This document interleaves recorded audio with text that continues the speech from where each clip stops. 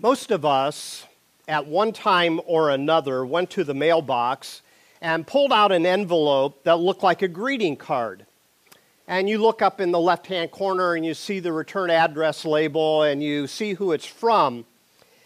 Sometimes there's no address label. And you ask the question, who sent this and why? Now, it's not your birthday, it's not your anniversary, it's not Christmas, it's not a sympathy card.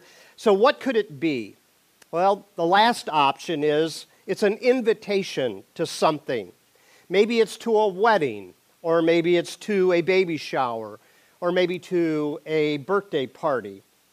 So the next thought that we all have is either, great, and you open it up, and with open arms you look forward to going to that particular event. Or you might have an opposite reaction. You might say, rats, I'm being invited to something that's going to cost me some time and money. So you'll have a reaction one way or the other to an invitation. But I want you to think about invitations for a moment. We're going to touch on that today. Invitations are an opportunity to enter into a life event of significance. Now, you might not think that much of it yourself. It's just another anniversary. It's just another wedding shower. It's just another baby shower. But I want you to think on the other side of it. The person that sent you that invitation thought of you enough to want to invite you to that event. So you are significant to the person that sent the invitation. Now, I know what you're thinking, you doubter you. You're saying, they only send out all those invitations so that they can get more gifts, right? Well, that might be the case sometimes, but usually not the case. Usually, it is an invitation to something which quite often can't be repeated. Think about that for a moment. A wedding, a baptism, a bar mitzvah. All of these things will not be repeated with the same cast of characters as the invitation is being sent to you. So when we refuse an invitation, we sometimes miss a one-time event, a one-time opportunity. We may never pass this way again to be able to enter into that moment to congratulate another person. But have you noticed what happens if we choose to refuse an invitation? People can respond in one of two ways. Either they are full of grace, a grace-filled person will extend an invitation a second time, a third time, a fourth time.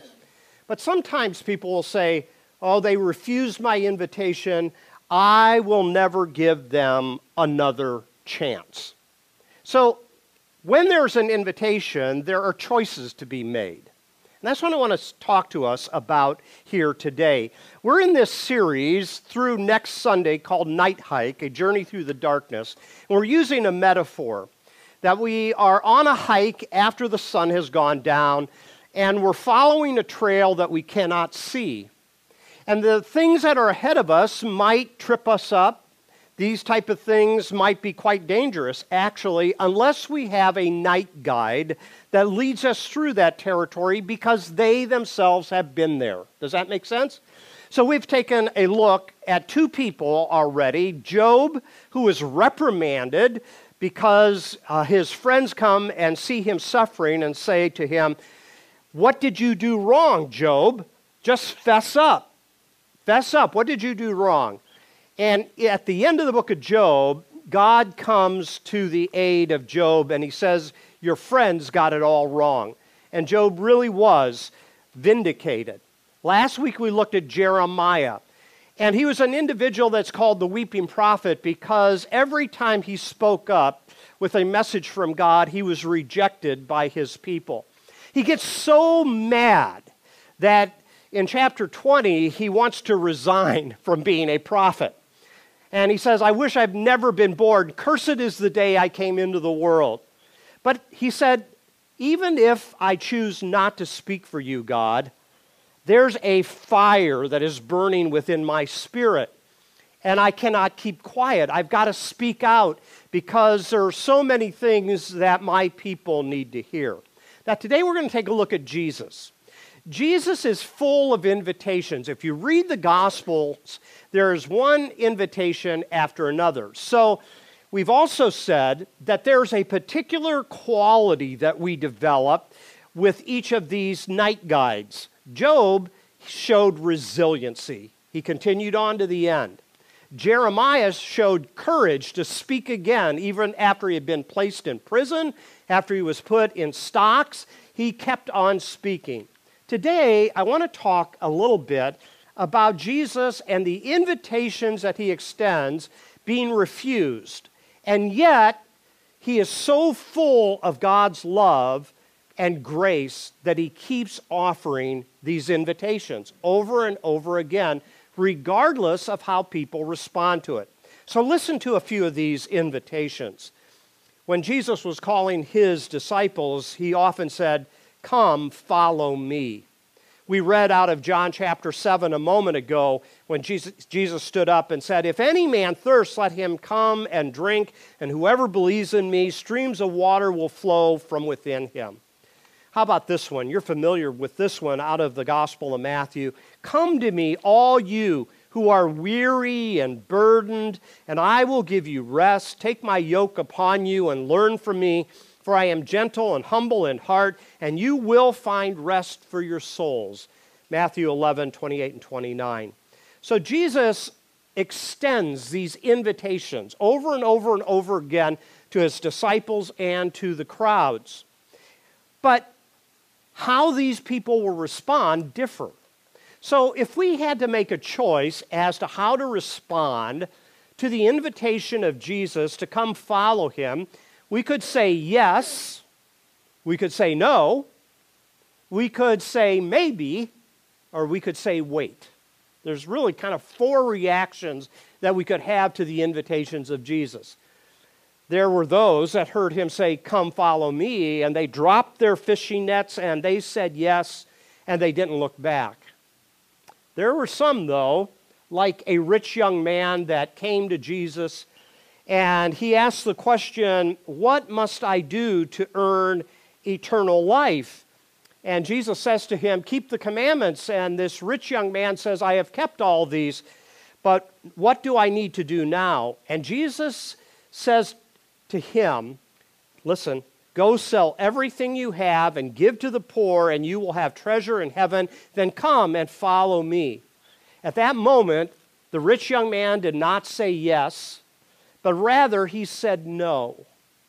He can't give up what was his security, his riches, his status, and his power. He turns and he walks away. Another time, Jesus calls upon people to follow him, and some had said, "Well, let me wait until my parents pass away, and after I bury them, then I'll come and follow you." But sometimes, like Nicodemus at the beginning of the Gospel, John, he says, "I see that you're a man from God." But he had a maybe in his mind. Maybe I'll follow you if I count the cost and what it's going to do in my life as a well-established Pharisee. Yes, no, maybe, wait. Those are the ways that we respond to the invitations of Jesus. I'm thinking of a parable that Jesus gave, and it's one of those parables that at first seems as though it suggests that God is like that invitation giver that says, "Okay, you've rejected my invitation. I'm never going to give you another invitation again." Let me read it for you. It's out of Matthew chapter 22. And Jesus is telling this parable of the wedding banquet. Listen closely. Jesus spoke to them in parables, saying, "The kingdom of heaven is like a king who prepared a wedding banquet for his son. He sent his servants to those who had been invited to the banquet to tell them to come, but they refused to come." Okay? Invitation is sent out, but they refuse to come. Then he sent some more servants and said, "Tell those who have been invited that I have prepared my dinner. My oxen and fatted calf have been butchered, and everything is ready. Come to the wedding banquet." Second invitation. But they paid no attention, and they went off, one to his field, another to his business, and the rest seized his servants, mistreated them, and killed them. And the king, now listen to the response, was enraged, and he sent his army and destroyed those murderers and burned their city. And then he said to his servants, the wedding banquet is ready, but those I invited did not deserve to come. Go to the street corners and invite to the banquet anyone you find. So the servants went out into the streets and gathered all the people they could find, both good and bad, and the wedding hall was filled with guests. But when the king came to see the guests, he noticed a man who was not wearing wedding clothes. Friend, he asked, how did you get in here without wedding clothes? The man was speechless. Then the king told his attendants, tie him hand and foot and throw him outside into the darkness where there will be weeping and gnashing of teeth, for many are invited, but few are chosen. Now, all of a sudden, at the end of that parable, it's very confusing, isn't it? At first, you think the king represents God, and he's throwing this wedding feast. He's inviting everyone to come, but many are refusing. Some are saying no, some are saying maybe, some are saying wait. And he extends another invitation. And there are some that say yes, and they come. But there are some that refuse to come. And then when he finally goes to the wedding banquet and he enters the wedding hall, he sees a man who's not wearing the right clothes.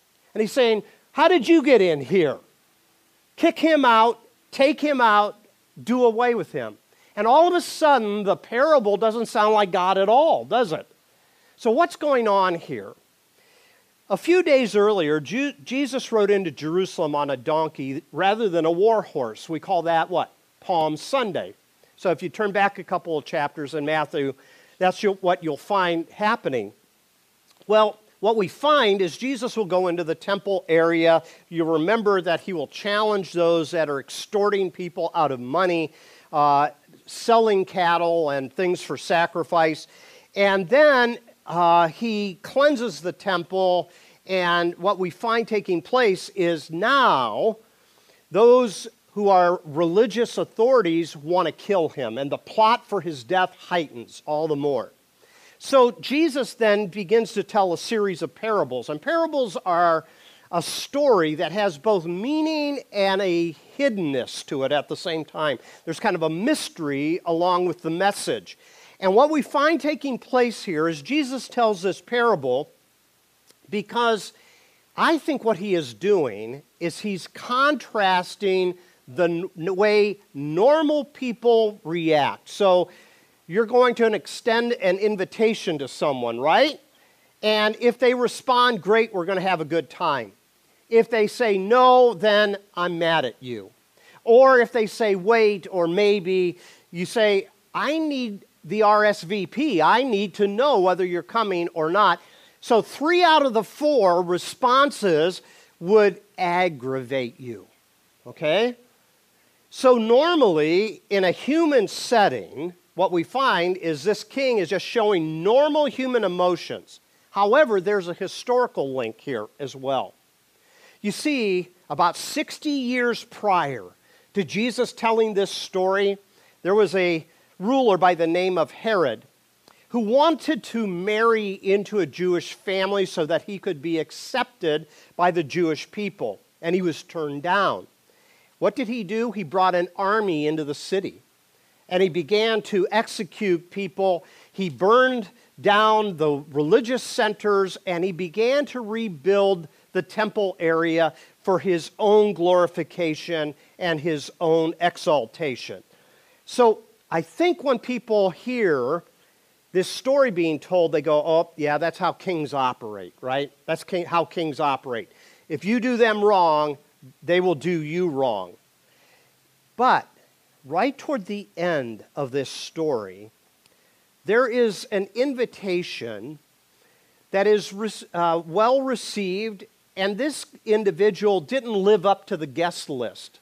Now, he didn't have on wedding clothes. Well, what does that mean? Back in the first century, there would be sometimes gowns that would be put over the normal garments as a way of going to a wedding reception. He didn't have any. He comes as he is. Would he be received? Would he be welcomed? And the answer is no. No, he didn't live up to the expectation of the type of guest this king wanted at his wedding reception.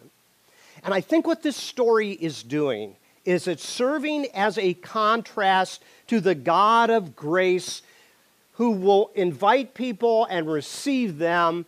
As we come to him, his answer is always yes and amen. And it doesn't matter whether you live up to what you think is needed to be accepted by God or not. Jesus, in many respects here, is showing the futility of being a conditional person that only invites people that are the best looking and the most popular or the most substantial or prominent and that type of thing. God is always found among the people that are uninvited, that are unwanted, that are unwelcomed. God is always found among the person who doesn't have a wedding garment to put over his clothes. Now, how do I know that that's the case? When Luke chapter 4, there's another occasion where Jesus goes to a synagogue. And in the synagogue, what we find is on this day of worship, he stands up and he takes the scroll of Isaiah and he begins to read a portion of it, and it's out of Isaiah chapter 61. And I want you to hear what it says here as we look at this passage, because it will show us who is invited and who is accepted by God by the way he chooses this passage that he reads. So it says in Luke 4, Jesus returned to Galilee in the power of the Spirit, and news about him spread through the whole countryside. And he taught in their synagogues, and everyone praised him. Then he went to his hometown Nazareth, where he had been brought up. And on the Sabbath day he went into the synagogue, as was his custom, and he stood up to read. And the scroll of the prophet Isaiah was handed to him. Unrolling it, he found the place where it is written, "The Spirit of the Lord is on me, because he has anointed me to preach good news to the poor. He has sent me to proclaim freedom for the prisoners and recovery of sight for the blind, to release the oppressed and to proclaim the year of the Lord's favor." These are all the unwanted type of people. Are you following what I'm saying? Here we have the poor. Here we have the blind. Here we have the prisoner. These are the people you want to keep out from your event. But Jesus says, no. The Spirit of God is on me to proclaim the year of the Lord's favor. That's code for the Old Testament concept of the year of Jubilee. The year of Jubilee was that event that happened, or supposedly happened, I don't think it ever really actually happened, where every 49 years, those who have been unfairly taxed by those who were in power are released from their debts, and there's a ground level acceptance of a community that's able to start again without people that are burdened down by excessive taxation and debt. Well, Jesus intentionally quotes this passage of Scripture, and then here's what he says. Then he rolled up the scroll, he gave it back to the attendant, he sat down, and the eyes of everyone in the synagogue were fastened on him. And he began by saying, "Today this Scripture is fulfilled in your hearing." You know what he's saying? I am the year of Jubilee in the flesh. I am the year of Jubilee incarnate. And it says, all spoke well of him and were amazed at his gracious words that came from his lips. "Isn't this Joseph's son?" they asked. And Jesus said to them, "Surely you will quote this proverb to me, 'Physician, heal yourself. Do here in your hometown what we have heard you do in Capernaum.'" Jesus gives a proverb. So he gives parables and he gives proverbs. And then he says this, "I tell you the truth," he continued, "no prophet is accepted in his hometown. I assure you that there were many widows in Israel in Elijah's time when the sky was shut for 3.5 years and there was a severe famine throughout the land. Yet Elijah was not sent to any of them, but to a widow in Zarephath," that's Gentile country, "in the region of Sidon. And there were many in Israel with leprosy in the time of Elisha the prophet, yet not one of them was cleansed except Naaman the Syrian. He goes on and he says, here's the kind of people God accepts. The widow of Zarephath, Naaman the Syrian. Do you know how the people reacted? All the people in the synagogue were furious when they heard this. They got up, drove him out of the town, and took him to the brow of the hill on which the town was built in order to throw him off the cliff. They wanted to kill him. You know why? He was welcoming in people nobody else wanted. The Gentiles, the blind, the poor, the prisoner. And all of a sudden, all of these things that Jesus was doing, miracle-wise, they wanted to keep all to themselves. They didn't want to extend that invitation to people they felt did not deserve it. So what we find taking place here, incidentally, those two stories are found in the book of 2 Kings, 1st and 2nd Kings. But what we find is, as we come to a conclusion today, when Jesus says, come follow me, he means everybody. He means men and women and boys and girls and gay and straight, rich and poor. Everyone is invited. Everyone. All he is saying is, come. Come. I'm knocking at your door. Remember in Revelation chapter 3, verses 14 through 22, he says, here I am. I stand at the door and I knock. And I want you to come out. I invite you to be a part of what God is doing in the world through me and through others that he is going to use. What does Jesus do? And this is our great hope. There will be many that will refuse his invitation. They'll say no, maybe, or wait. But those who say yes understand that he brings guests with him that you might feel uncomfortable with.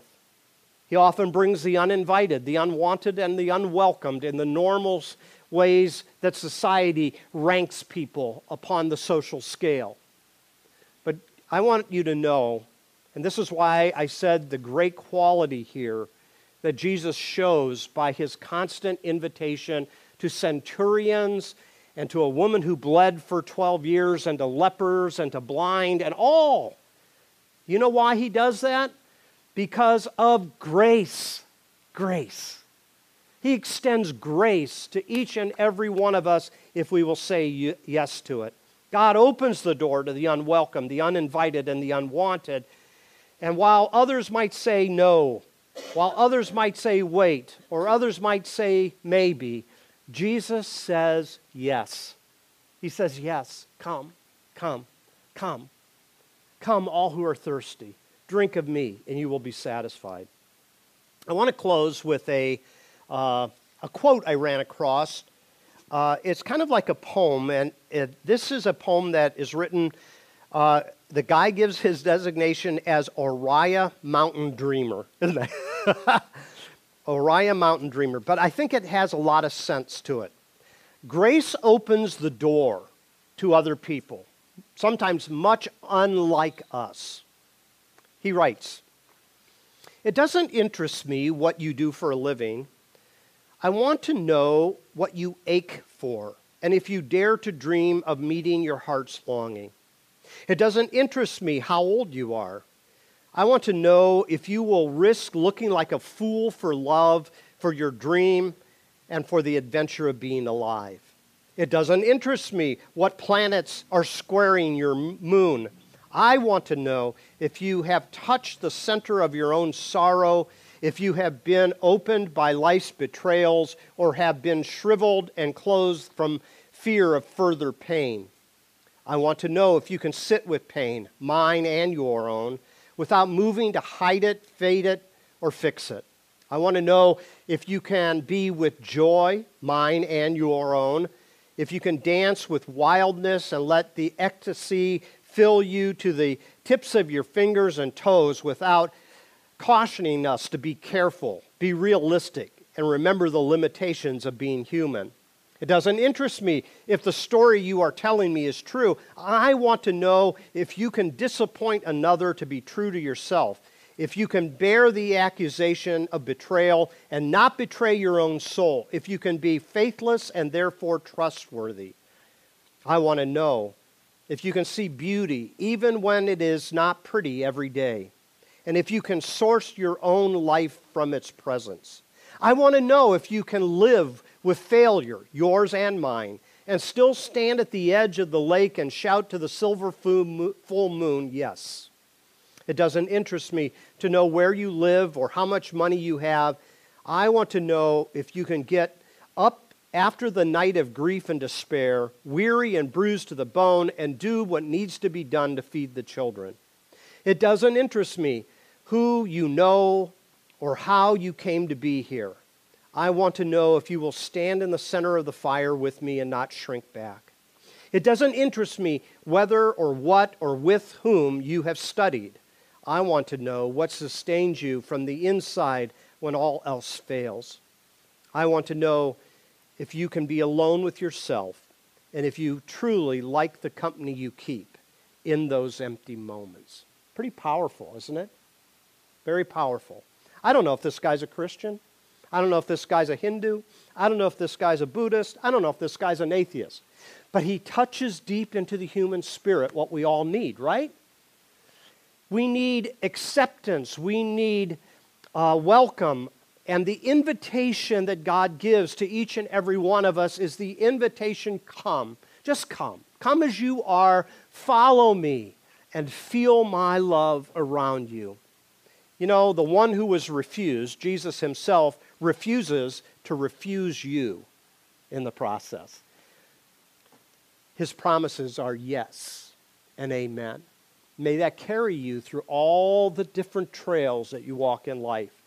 And when on the night hike, you can't see what's in front of you, and you feel like the trail might be full of rocks and roots, remember the words of the night guide who continues to say to you, stay close to me and follow in my footsteps. Let's pray. Lord God, thank you for the opportunity that we have to remind ourselves of the one who was refused by so many, refuses to refuse us.